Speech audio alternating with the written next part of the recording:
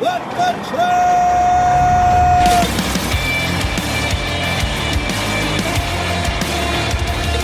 You are listening to What the Truck. Are you ready to truck it? It's time for your Nooner with Dooner. Welcome to Monday. When I last left you, I was on my way to Best Buy to go get my Pro Controller for Tears of the Kingdom. I'm sure you're all dying to know how good the game is. Give it a 10 out of 10. My kids give it a 10 out of 10 because you can do things like this. Look at this robot with these brand new abilities you have. If you liked Breath of the Wild, this game is that with 1,000 layers poured on top of it. It for some reason, even though it's the same map, it brings you back into that joy and that wonder of building and finding things and creating and crafting your own agenda, your own journey, your own hero's journey. Something that many games struggle at. Super cool. But are some of you drivers? Are you too cool? You're too cool to be playing Zelda games. You're too old for that. I got pictures, man. I got receipts. Here's some drivers out here already playing Tears of the Kingdom. Good on you guys. It's stuck in long detention times. Got to wait for that 10-hour clock to run out. Just make sure you put some sleep in there. Because God bless my wife. It was Mother's Day weekend, but she knows that, my boys have been waiting all their life for this. We gave her plenty of time on Sunday, but she also gave us plenty of screen time. But we did. Did you guys have a good Mother's Day? We picked up something awesome. Take a look at this Lego Birds of Paradise kit. Kids assembled that. Looks lovely. I mean, maybe they got mad because there's like the architecture sets for like dads and stuff like that. Maybe they got mad moms didn't have theirs. Big hit. Highly recommend that and Tears of the Kingdom. Now I got a chart for the day, and it's Monday. I don't want to set the tone off negatively, but I'm going to set the tone off negatively. Luke Velasca, he treated, and you can see his chart right here. Tender rejections just hit an all-time low since data tracking began. Yes, lower than the depths of the COVID shutdown. But why does that matter? Why does that matter to the greater economy? Well, tender rejections forecast economic activity, and now they're at a 2.53, meaning over 97% of contracted loads are getting accepted. On top of that, PMI is falling, indicating less demand for manufacturing as tender rejections continue to fall. Based on this trend, PMI likely has further to fall. The broader economy is continuing to slow, and the physical goods side is feeling it first. And you know what else? Student loan payments pick up again in a few months. The average payer pays about $400 a month. And it's not just students. You might think, it's just like 19-year-olds or 18. No, there's people in their 40s still paying off student loans. So this is going to take a big chunk out of people's budgets. So keep an eye on those things. But we're going to tackle some of these topics on the show today. For example, I'm talking to Reliance Partners' Tom Albrecht about what the banking crisis means for your freight. Do 4 financial crises make for a failure? We'll answer how it's impacting your fleet and consumer spending and what's trending in the banking crisis. It's Reefer Madness when Travelers' Christopher Carpenter joins the show. He's telling shippers and carriers how to keep their cool when dealing with frozen freight losses. We got the Truck X team. We're going to find out their story in just a second here. We're going to get up to date on everything in IoT and dash cams. And we got Rolandis Beluskis. I gotta get that confirmed with him. I've never actually read his last name out loud. He was told he'd never run again after a knee injury. Since then, he's run multiple marathons and participated in numerous Ironman events.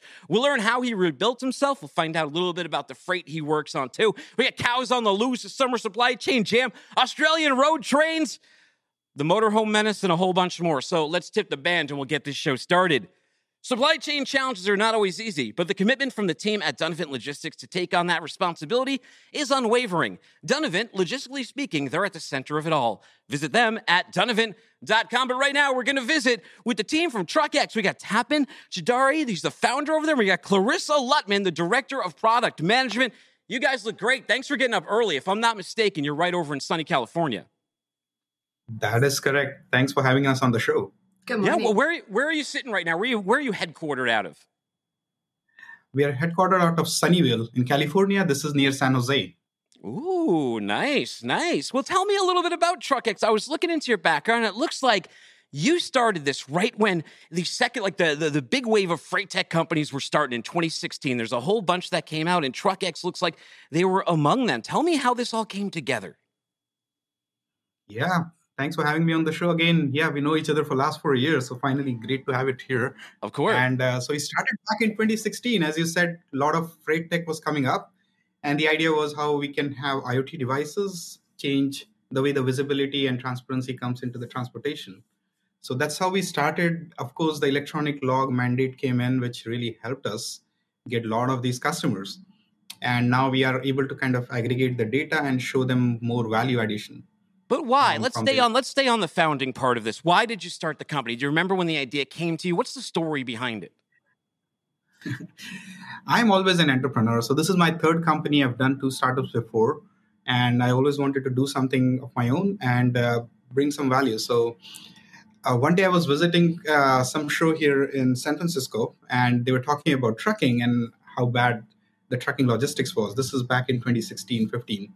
And then I started digging more into it, and got me really excited about this industry. And I used to sell cars back in the day when I was a kid with my uncle back in India.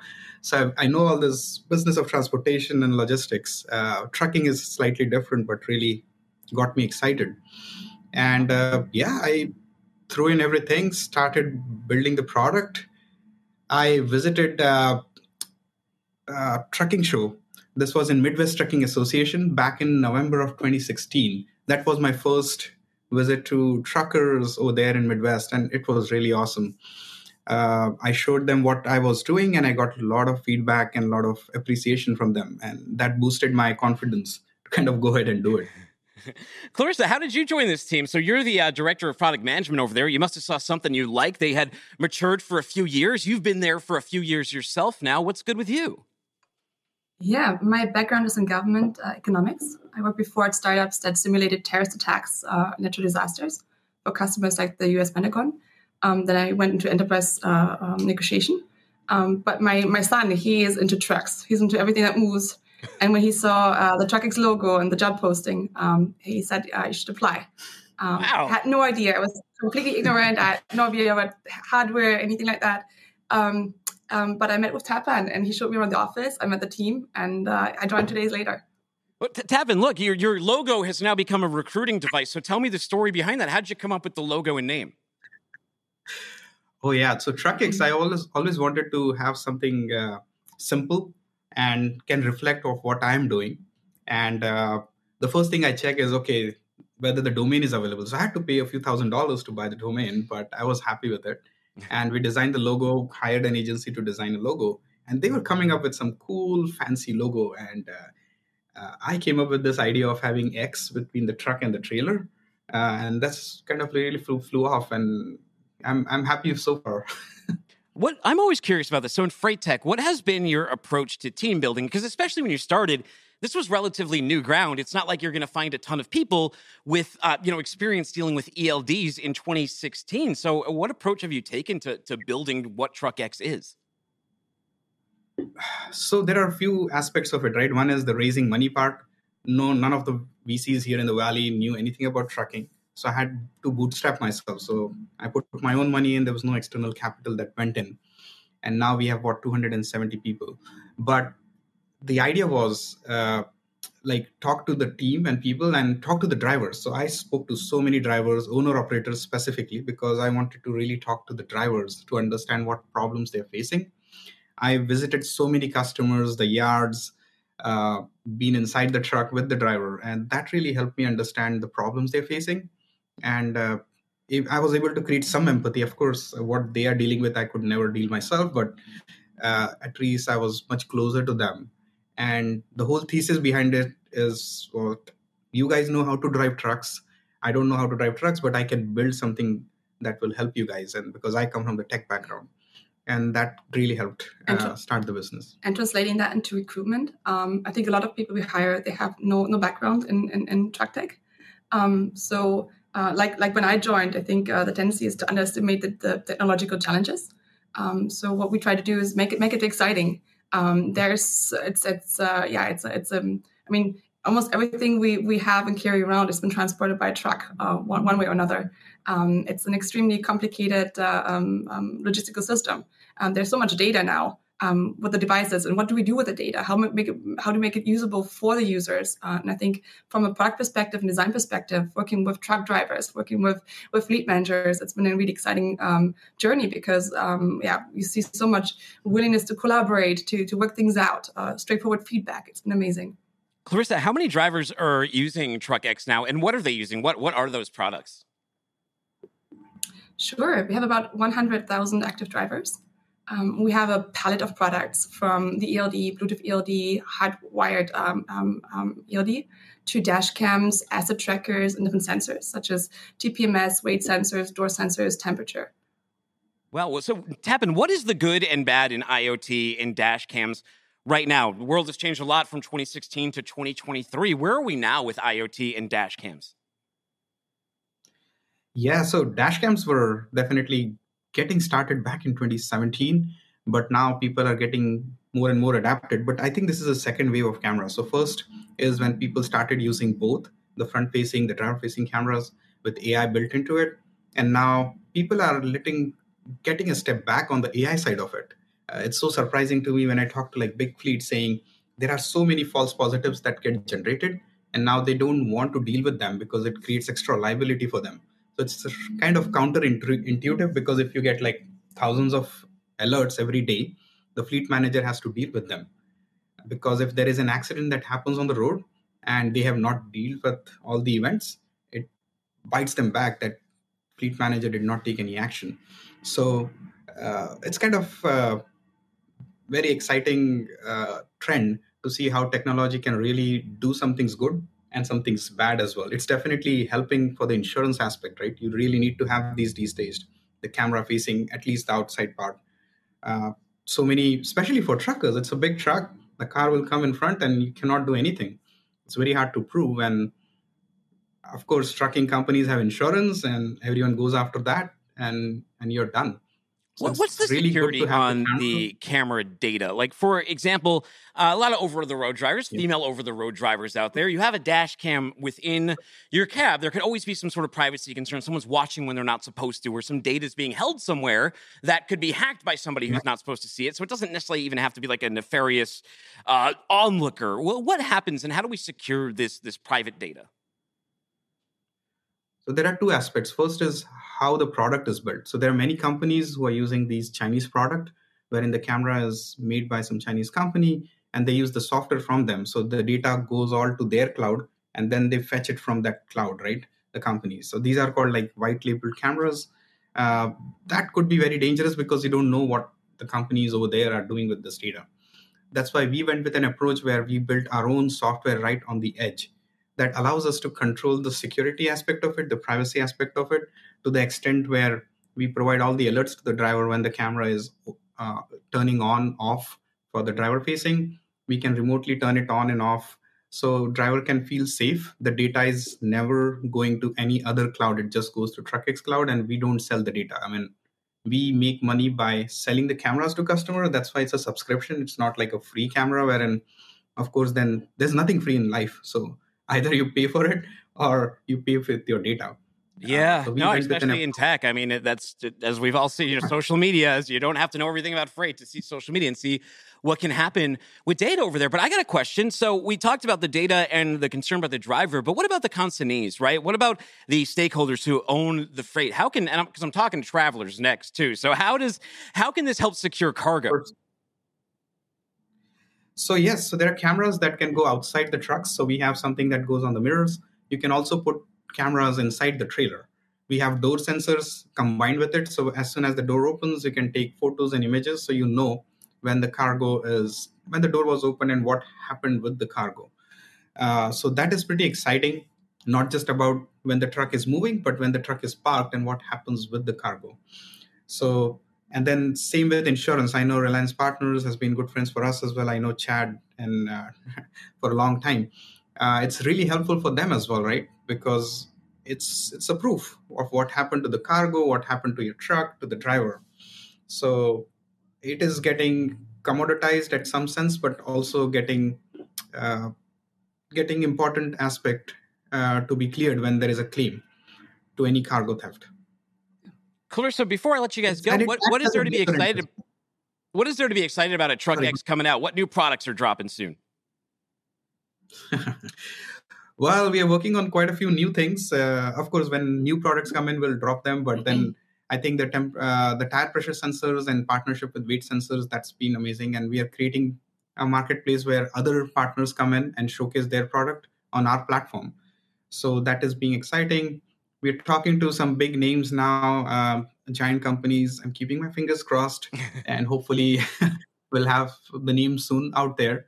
But yeah, we're constantly innovating on new products, cameras, different kind of sensors. How can we go more from trucks, trailers to even the pallets inside the warehouse? So we're looking into that aspect as well. Well, temperature sensors are great because I'm talking about reefer freight next. Clarissa, what were you going to say?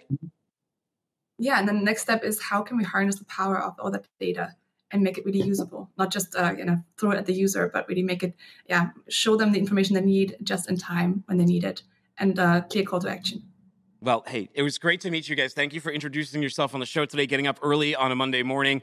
I appreciate it very much. Good luck to you and the Truck X team. Thank you. Thank you. Thanks for having us. Take care. All right, everybody. Meanwhile, more of these. What are they arming up for here, people? I told you got to go under their belly, right? You pull forward, you pull down. You can take the battery out of those menaces. Cliff says, these are the new IRS agents. Pay up or else. Cyrus says, Chinese stole Boston Dynamics robot design and put pants on it. Yeah, what are those wearing? They have like bloomers on their arms if you're looking at these dogs. Craig Ross says, every day looking more and more like an episode of Black Mirror. Kevin Higgins, this energized my inner drill sergeant. You'll do push-ups until your batteries die, you rust buckets. Greed says, whenever I see something like this, I immediately think I need a larger armory and a stockpile of Bitcoin. You and me both. Phoenix Desmond says, don't worry, it's just yoga class. Maybe. I'm worried, though. Let's talk to Christopher Carpenter, Regional Inland Marine Specialist, Risk Control at Travelers. Chris, you like the dogs? Love the dogs. Love the dog. Well, hey, this is the first time. Welcome to What the Truck. I think this is the first time you've been on the show. So before we jump into things, let's let everyone know kind of what you do over there at Travelers. Yeah, it's great to be here, and thanks for having me. I'm one of the regional inland marine specialists who assists underwriting with making decisions on risks that we take on by providing different types of analysis and assessments.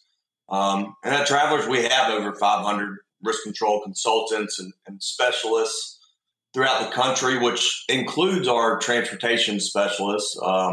And they assist our transportation customers in preventing losses through surveys, different trainings, discussing best practices, and much more. Wow, you sound busy, a little overwhelmed, but I'll let you get back to it soon. But I have a few more questions to ask you here.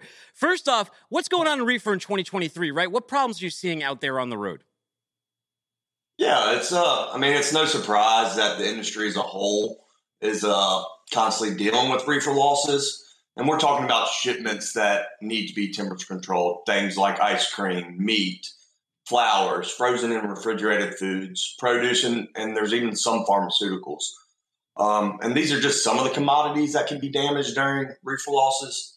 And as far as common issues, they can range from everything from improper loading and stowage to the fact the industry is they're driving larger loads, and honestly, everything's just becoming more expensive. There's also a lack of emergency procedures and planning for reefer issues. And then we're also seeing more mechanical issues and breakdowns, which could be due to poor maintenance procedures, a lack of routine maintenance. It could be a lack of inspections for problems that can affect the reefer unit, such as holes in the trailer or damaged air chutes or door seals. And even sometimes the reefer unit itself is running out of fuel. So, but we also see cross-contamination and spoilage, which could occur during a load shift. And of course, there's driver error, which could mean vehicle accidents or lack of training for really maintaining the reefer and even setting the incorrect temperature on the reefer unit, And for example, let's say you're driving from Illinois through the Southwest. What happens to the temperature in your trailer when you hit Arizona at 117 degrees? You have to consider the importance of different climates when driving across country. Yeah, sure. Prevention and avoidance is always better than making a claim. So help us out. What are some best practices to prevent that and to avoid running into some of this trouble? Yeah, sure. In most cases, best practices are pretty clear cut, but 5 things we typically look for from a risk control perspective when evaluating potential clients. They could include, hiring procedures. We obviously want to make sure the carriers are hiring properly licensed drivers, completing drug and alcohol screenings and background checks. But we also want to gain an understanding of how they vet potential reefer drivers and their experience. What about training procedures? Are they only training on defensive driving, or do they also train on food safety procedures, trailer sanitation, how to maintain and inspect reefer units, how to pre-cool units or load securement? And then, what about inspection and maintenance procedures? What type of inspections are they performing? What's the frequency of those inspections?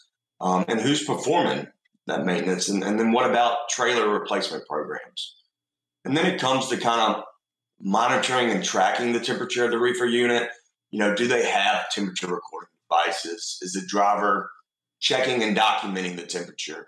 And then what types of alerts or warnings does the driver get? And then kind of lastly, we want to learn about lessons the account might have learned from recent losses. What have they been doing differently because of a recent cargo loss? We want to see additional measures taken to prevent a similar loss from reoccurring. And then kind of, what about near misses? How are they tracking those? Yeah, right before you came on, we were talking about tech, and one of the things they mentioned was sensors, right? And there's IoT. How is insurance looking at tech, especially in the reefer space? And what are some best practices around it? Yeah, so, first off, telematics has continued to evolve over the years with tracking the speed, hard braking, hard turning, and that kind of allows for proper evaluation of drivers and being able to coach drivers based on that specific data. But even some telematics systems have remote temperature monitoring capabilities where you can monitor temperature and humidity, in real time, right from your mobile device or your computer. Or even better, some of the, newer units out on the market, you can even control the temperature right from your office, which is even more helpful when you need to pre-cool that unit.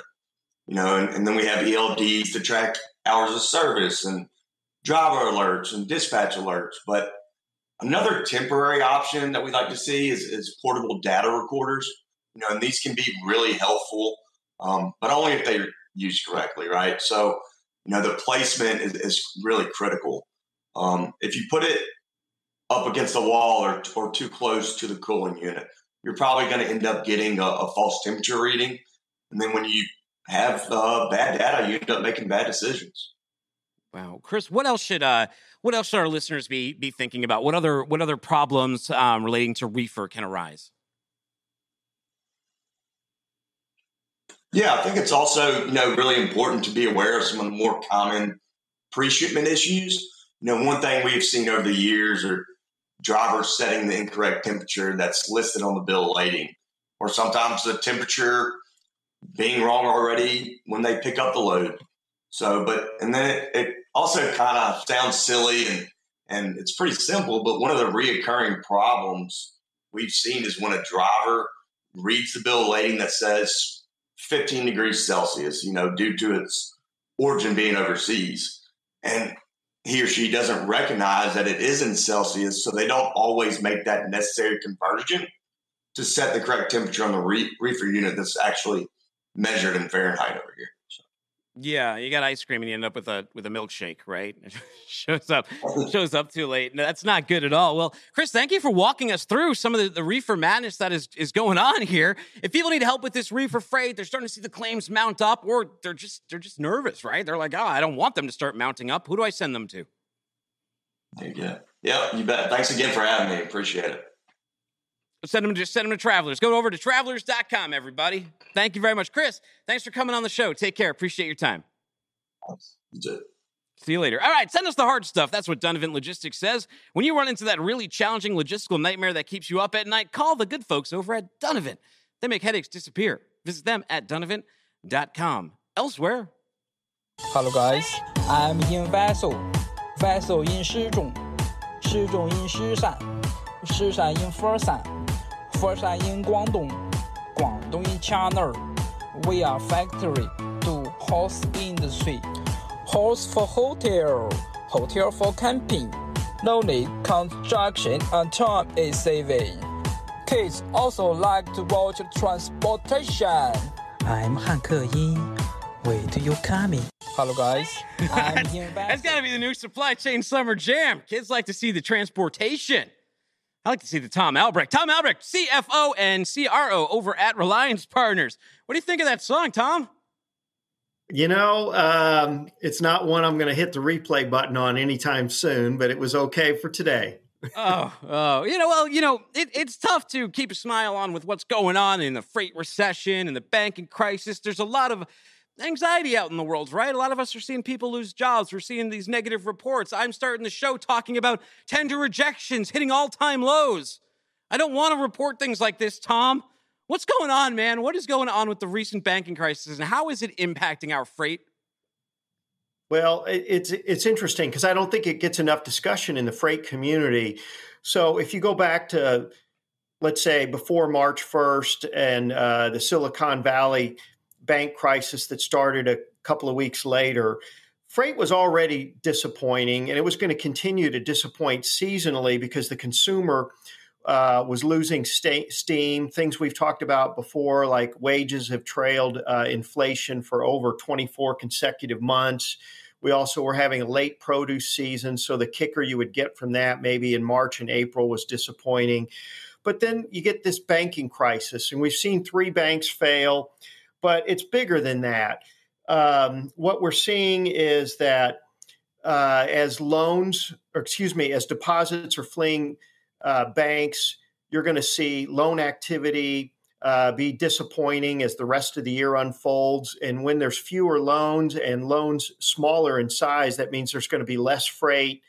So there's a lot going on there. And I don't think we've seen the bottom, or this is going to play out for the rest of this calendar year. Now, can we call it a crisis, or are we just being fearmongers if only 3 or 4 banks have failed? Yeah, it is a bit of a crisis because the Federal Reserve has had to put in place a number of backstops. For example, on March 31st, the Fed had loans to commercial banks of about $6.8 trillion.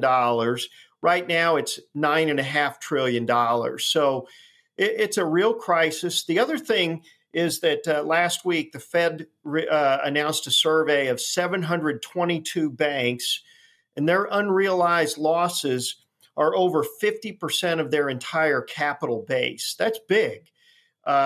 In the first week or so after Silicon Valley Bank hit, the estimate was that banks across the nation were underwater about $620 billion, unrealized losses in their bond portfolios. That number was updated last week, and it's thought to be over $1.7 trillion. So unrealized losses, a more cautious environment, deposits leaving commercial banks, all of this means that the loan activity is going to be very disappointing, and that in turn is going to have a huge negative impact on freight creation in the second half of this year. You know what concerns me? Like when I go on Amazon and so many products now, and this is happening on a lot of sites, and it's that buy it now, pay later at like 30% charges. And like I remember being in my 20s, and you don't, at least I didn't. I was dumb. I was not financially literate enough in my 20s that I would do these things. And, I would do them because I didn't have money, which is the stupidest thing you can possibly do, because then you get completely underwater on interest. This is really concerning about the consumer. And also we have college loan payments that may be coming up in the fall. That may be reintroduced too. That's going to take another bite out. How big of an impact is the consumer playing in this freight recession? Oh, it's huge. I mean, the consumer is close to 70% of U.S. GDP. So the consumer does not have any tailwinds behind he or she right now. It's again, wages have been trailing inflation for it's either 24 or 25 consecutive months. I've seen on FreightWaves some of the articles about packaging and corrugated box outlook, as well as recent shipment trends. All of this ultimately, it was going to be a disappointing year from a freight volume and freight profitability perspective, but the banking situation has it's much more bleak, and it's not very well understood by the freight community. And I like in the time period that we're in right now, if you go back to 2008, in March of 2008, Bear Stearns effectively failed. And then there was sort of this quiet that spring and summer. And then Lehman failed in September. We're kind of in this quiet before the next financial storm and what that means from the banking community. There's going to be a lot more that happens. And some people may say, well, okay, what's the Fed going to do? Okay, well, if the Fed ends up reversing course and cutting interest rates, then they won't have finished their job on inflation.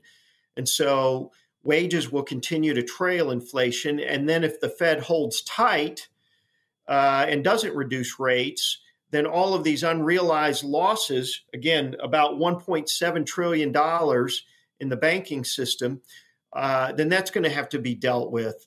And so there's going to be cautiousness throughout the system, and it's just not going to be a good environment for freight demand to materially reaccelerate. Wow. Well, so what kind of trends are you seeing in bank deposits? You have your ear closer to the tracks than I do. Yep.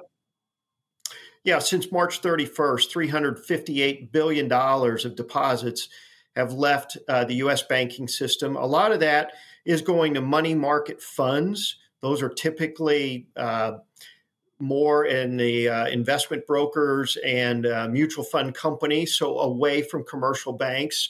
Commercial banks have money market accounts, which mirror money market funds, but they're not identical and typically pay, even in the best case scenarios, 30 to 50 basis points less. So you can go to a money market fund and get 5% now.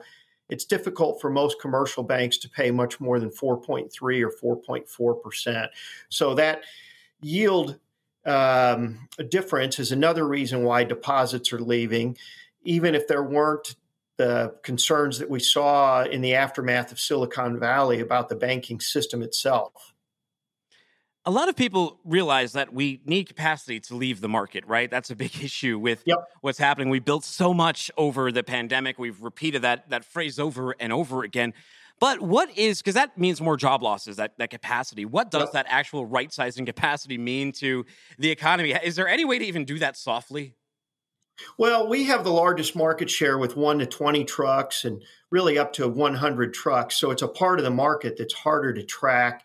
I know FreightWaves does a good job tracking larger bankruptcies, but we've seen a lot of motor carriers fail this year. We also continue to pick up a lot of new customers because we've got a very growth-oriented mindset. But of customers that we had on January 1st, we've seen over 1,000 of them cease operations because of the difficult freight environment. Fortunately, our premiums are still growing because, again, we pick up new accounts, or some of our producers that focused on those fleets with under 10 trucks, have graduated and are doing a lot more in that 20 to 50 truck arena. But we've seen it. We see every week what we call midterm cancellations, where they just simply cease operations and their insurance is not being taken to another agency. Do used truck prices have you concerned? I was talking to Donnie about this, and in the past year, the cost of a used truck went from like $125,000 to $85,000, meaning a lot of people who bought equipment for those past couple of years are deep underwater on some of these loans, are they not? They are, and that's undoubtedly going to be a stronger influence on upcoming ceasing of operations. Because as you know, a lot of these motor carriers, they don't file bankruptcy. They may just park their trucks, cease operations, wait for a better opportunity. But yeah, it's another pressure point for the small motor carrier community. What indicators should those of us in freight be keeping an eye on the economic side as we make decisions about our business? I think watch every headline you can around the commercial banking industry, anything around finance. Let me just give you a recent example.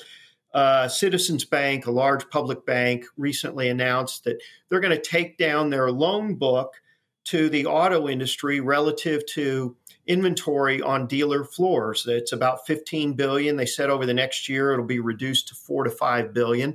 Again, that's going to have an indirect impact on freight. Dealers are either going to have to own the inventory on their own showrooms, which typically they don't, or they're going to just end up having less inventory on hand, which is going to go back then to the OEMs and the making of cars. So it's little headlines like this. Truckers need to do a better job understanding the health and tone of the commercial banking industry, which has gotten extremely cautious about new loan origination, regardless of industry.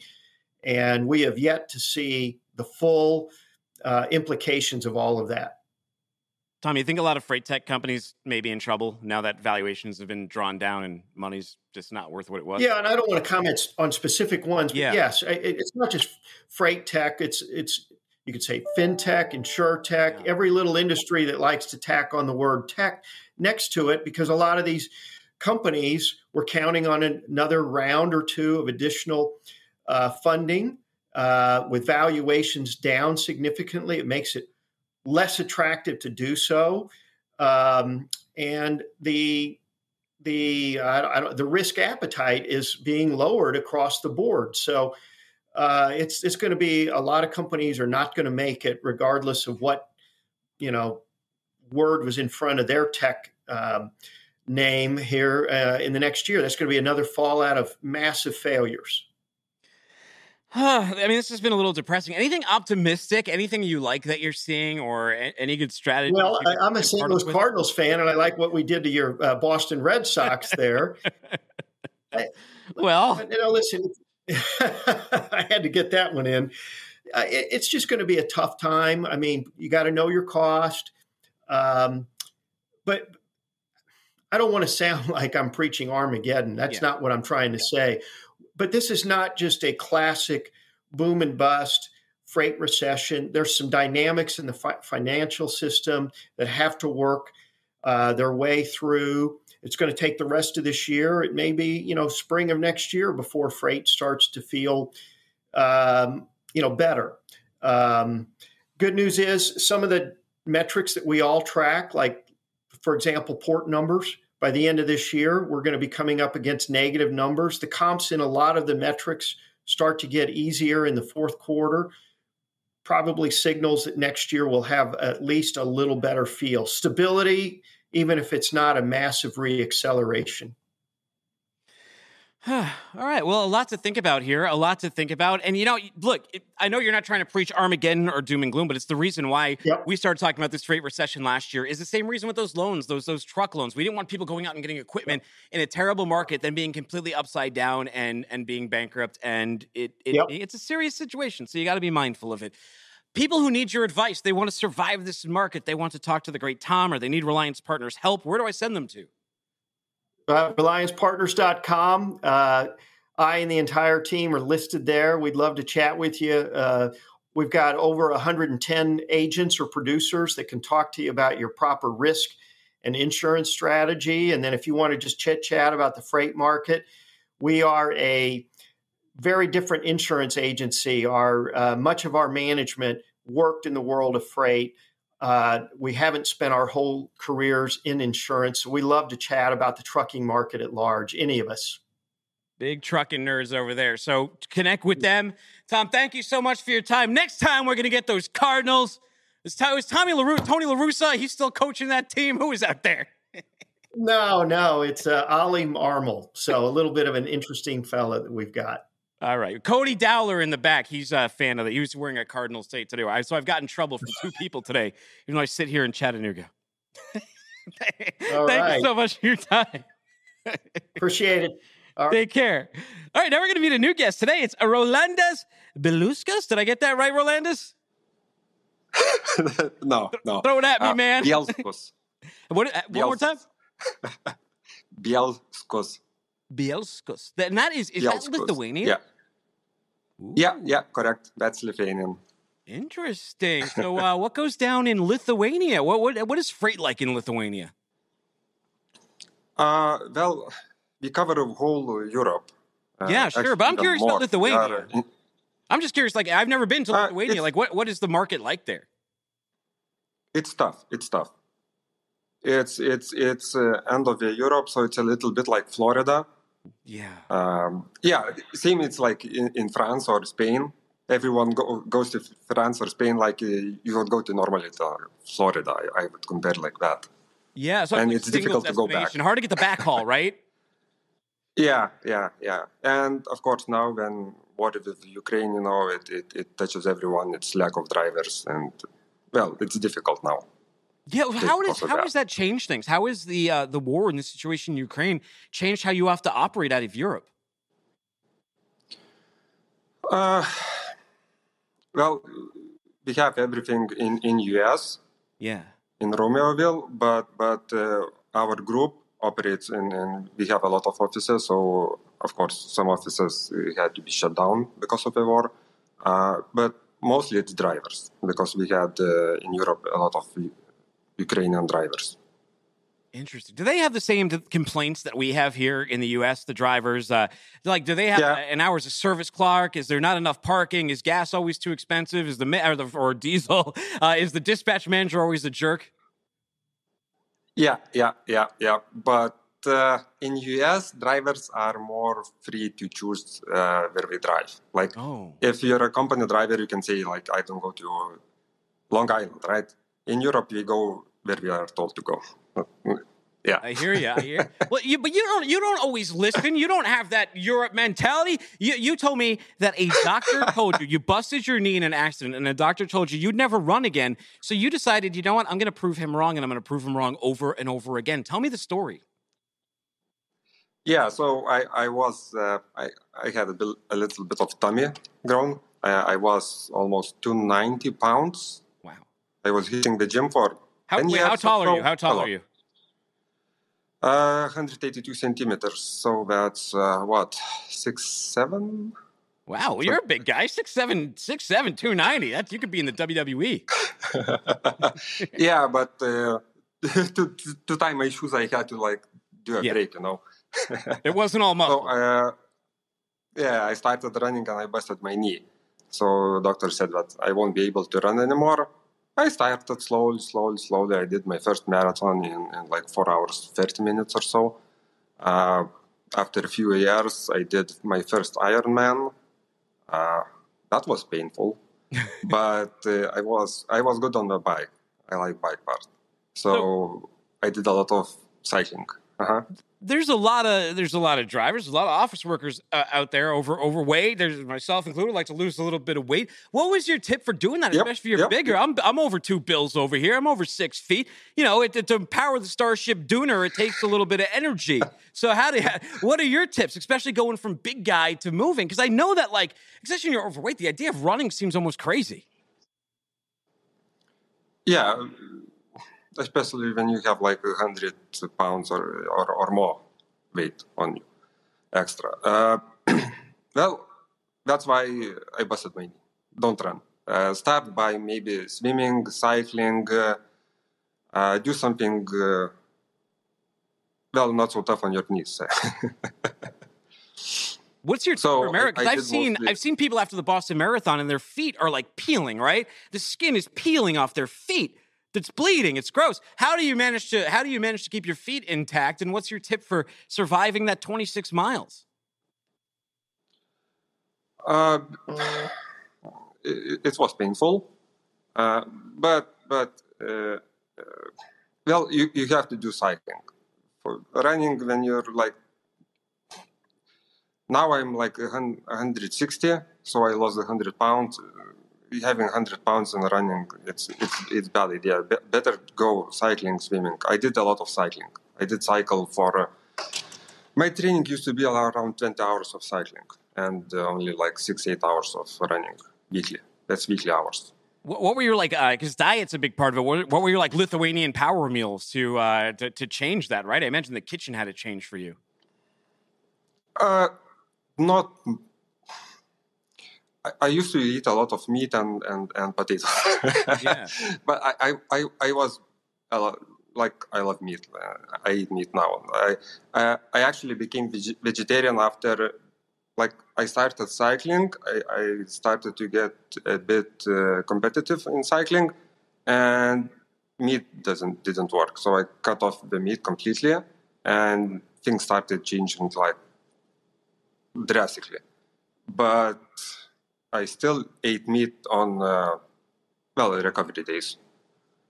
So basically, I avoid fatty foods, processed foods. Like sugar is not bad when you run. Sugar is actually good. That powers you. Yeah. So you have to be sugary. Here we demonize it, but we eat a ton of it anyway. So like, or we have a love-hate relationship with ourselves. It's a very American thing. But you wrote, a strong will can move mountains. Got a problem in freight, go for a bike ride. Why has that been so important to the mental aspect of all this? You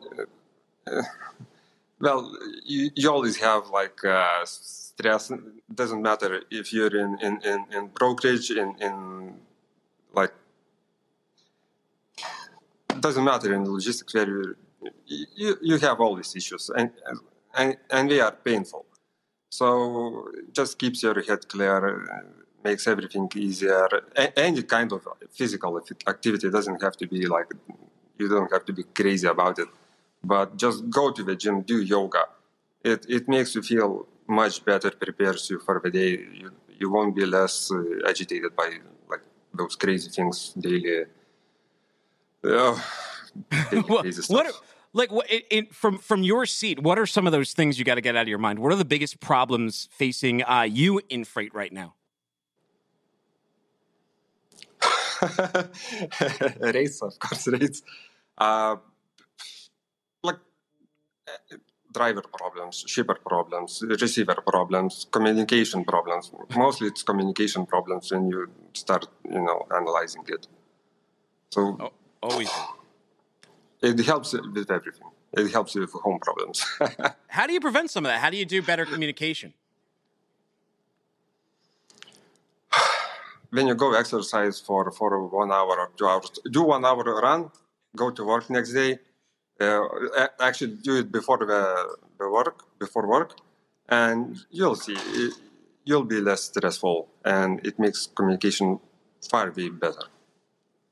Rolandus, it's the first time I want the truck. I have some videos for us to look at as we chat through as well. I'm sure you're familiar with the show. The first one here, this is look at this guy on his bike. I don't know if anything like this has ever happened to you, but you got to keep your head on a swivel. Now, keep your eye on this Uber Eats driver. He's just trying to deliver a meal here when this car comes out of nowhere. Oh, it's and look at the reaction time on this driver.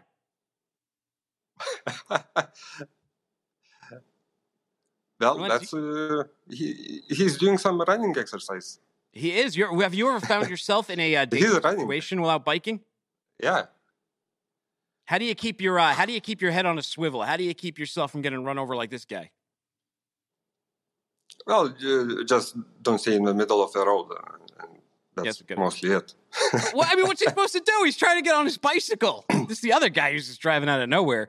I guess the lesson is, right, you can't trust anybody. Yeah, you can't. What else? For cycling, Go ahead.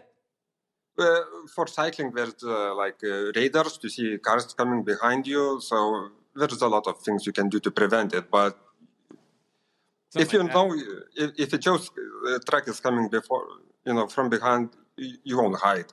I mean, you won't go into a ditch because you'll end up in a ditch and probably, you'll hit yourself. Yeah, you got to make sure you're square with the Lord, right? Before. Yeah. Amen. Strap yourself. But we put some big, crazy stuff on the roadway out here in the United States, and sometimes you don't need even need a special license for it. Take a look at this person driving a motorhome down the road. Here's a truck captured on its dash cam. You don't need like a CDL to take this thing. This guy's got it here. He's driving straight towards a tanker, and he decides to cut right in. I think he didn't realize he had 40 feet of motorhome behind him. He goes flip it, and the resolution's a little low, but you can see the guy stand up almost immediately. His motorhome disintegrated around him, and then he survived and got right back up. That's crazy. Do they? Because you in Europe, they mostly make you guys buy small cars, don't they? They let you just run crazy in motorhomes. You can rent with simple Yeah, you need the same category to drive like sedan or whatever. You can rent this one. I've done it. You haven't done that though, have you? You haven't tried to cut someone up? No. I've rented this one. Not like this one, but a little bit bigger actually. Like 5. Yeah, it's crazy.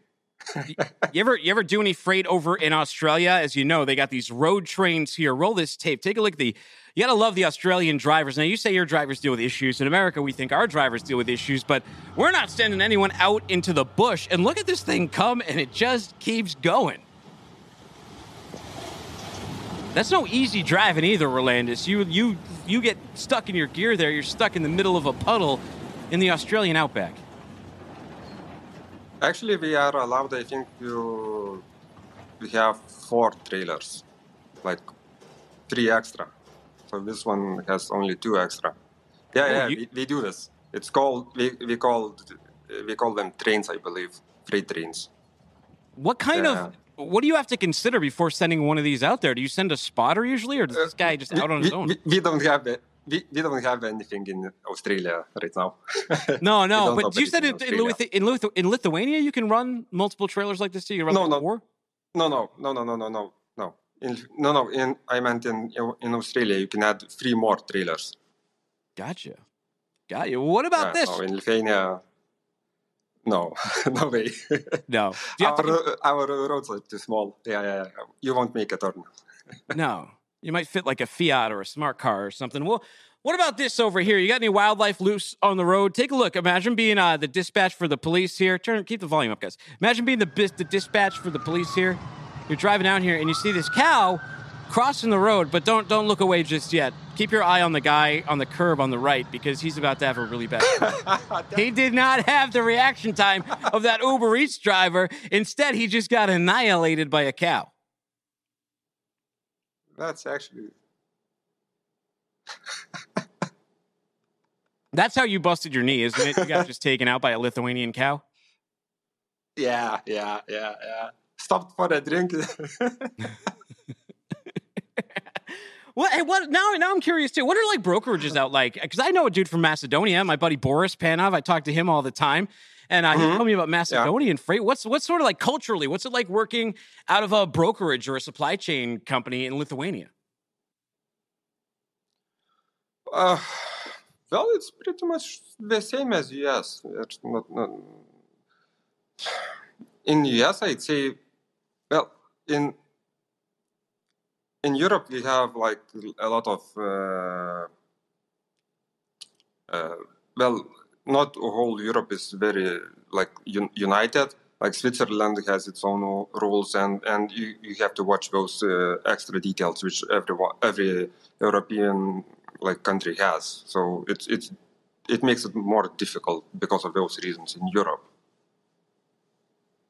Well, Rolandus, people who want to work with you, they got freight. I mean, you guys cover all over, right? If they want to work with you, tell them where you cover and how to get in touch with you.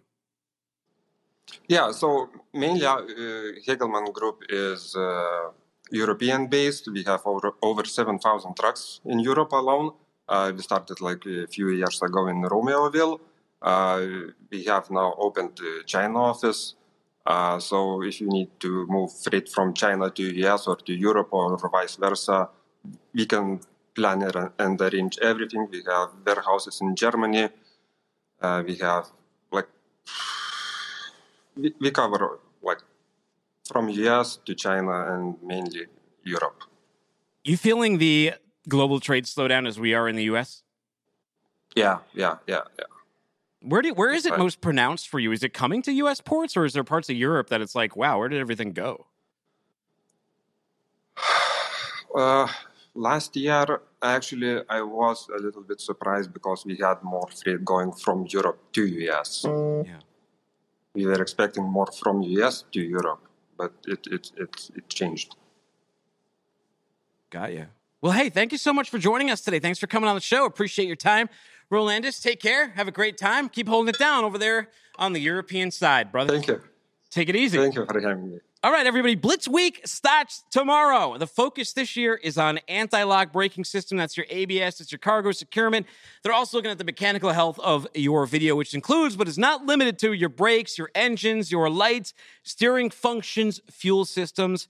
Make sure you get on that. Also, cargo securements, driver credentials, hours of service, drug and alcohol impairment, proper permitting. So they're going to be looking out for you. This year, rejects are so low. Usually when these things come up, we kind of warn you, like, hey, there's going to be less drivers on the road. Freight might go up a little bit. Maybe it's not going to be a huge amount unless a ton just decide to sit out of these awful rates, but I don't know how meaningful it'll be on the Sonar charts. If it is, obviously we'll report that back to you. Hey, this is What the Truck. We are on 3 times a week, Mondays, Wednesdays, and Fridays, live at noon Eastern time, or on demand whenever you want. You don't need to make an appointment with your TV. You can listen on audio wherever you get podcasts. Look up What the Truck. Go to our YouTube channel, Freightwaves YouTube channel. Subscribe to What the Truck there. Find me on the Twitter at Timothy Dooner, that's DOONER. And find this channel's social stuff at FW What the Truck on TikTok and all those other things. Take care. Don't be a stranger.